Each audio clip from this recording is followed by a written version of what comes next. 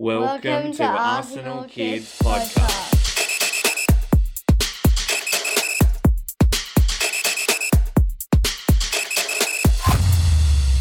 Hello and welcome to Arsenal Kids Podcast. My name is Ben. As usual, I'm joined by my co-host Maddie, and it is great to have you join us for this episode. Yes, hello listeners and welcome to episode number 85. Thanks, Maddie. And what are we talking about on Arsenal Kids Podcast this time? In part 1, we are looking at how the men's team put 5 past Crystal Palace, where the team returned to winning ways courtesy of a fine victory.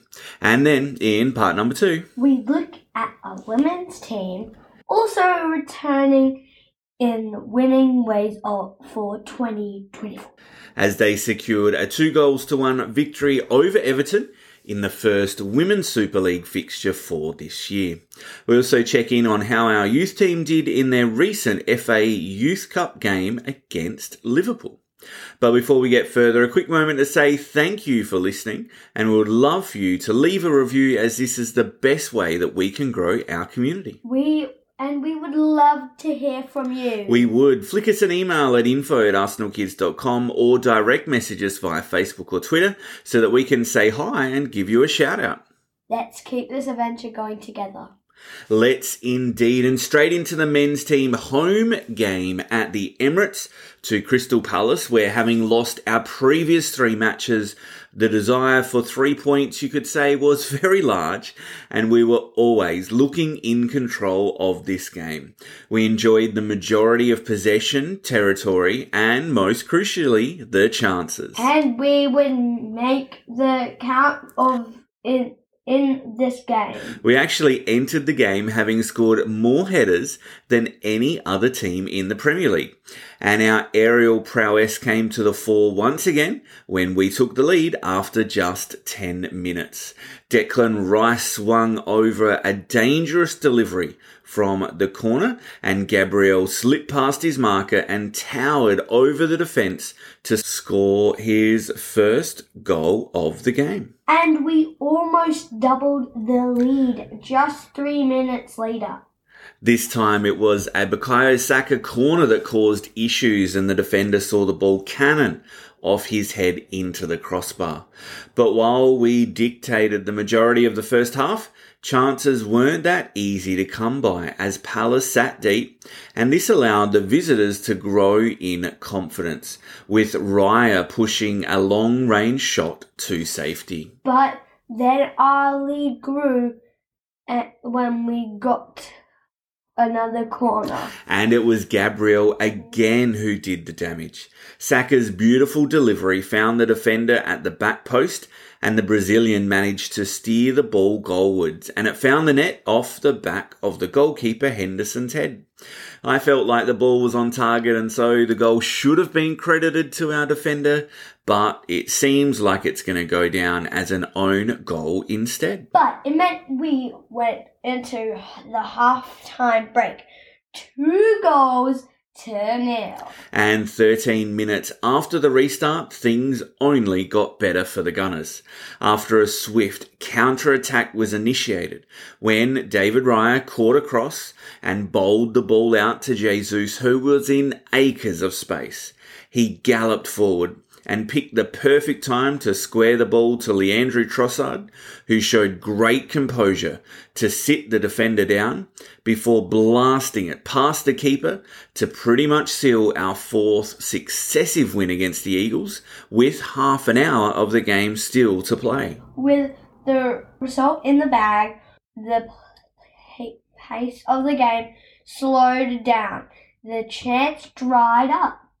But it was good to see our substitutes get on and get some valuable minutes, with a huge cheer coming especially for Emile Smith-Rowe, who has not been seen all that much this season, but he got around 20 minutes of game time from the bench. And then when the game entered into injury time, when everyone else thought it should be winding down, Gabriel Martinelli had a different idea. We scored his first goal after we sprang another fast break.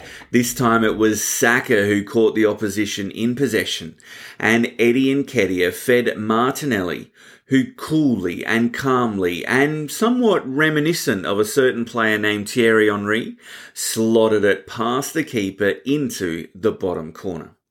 And then just 102 seconds later, not even 2 full minutes, Martinelli did it again.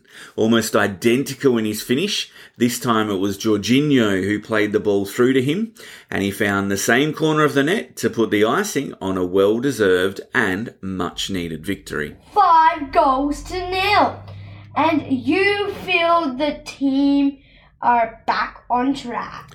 Next up, though, we have a 10-day gap before playing again, having been knocked out of the FA Cup.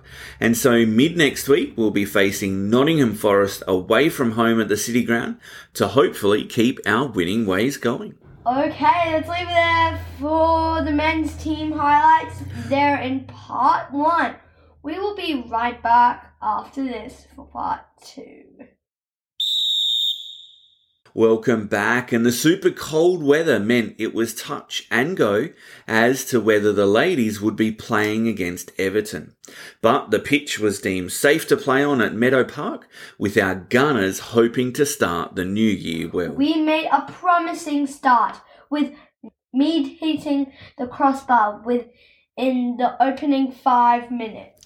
But it didn't take us much longer to find a breakthrough, with Caitlin Ford converting from close range, courtesy of Victoria Palova's interception and eventual cutback to the Australian, who had an easy-ish tap-in, and we had an early lead. The chances we had in front of goal continued to come thick and fast as we dominated the visitors, often winning the ball back high up the pitch. But then, out of the blue, the Toffees scored an equaliser. Katya Snows took advantage of our high line in the 24th minute and produced a cool, low finish to make it 1-1. Undeterred, we set about trying to restore our lead, and our hard work paid off just before the stroke of half-time. Volti floated a perfectly weighted cross into the box, and who better to pounce than Beth Mead, who beautifully scored her 4th goal of the Women's Super League season. With the goal cushioned back in its place, the Gunners kicked off the second half with better focus. Fox and Mead continued to overlap and collaborate well down the right flank, and several inviting balls went into the box without anyone getting on the end of them. But I tell you what, that partnership looks to be developing well and quickly. As the half wore on, our slender lead persisted, and the visitors made some aggressive substitutions in an attempt to get back on level terms, with Stina Blackstenius making a vital interception for us in her own box, heading away a shot from an Everton corner. Our defence was tested in the dying moment. But Zinsberger and her defensive company stood firm to see out the win. Next up for the women's team is Conti Cup group action against Reading in midweek, before we head to Merseyside to face Liverpool in the league next weekend to get revenge for our opening day league defeat at the beginning of the season. And Ben, you said that FA youth camp journey has ended. Yes, the under-18s are not going to be making it back to the final this season, as they lost to Liverpool on what turned out to be a difficult evening.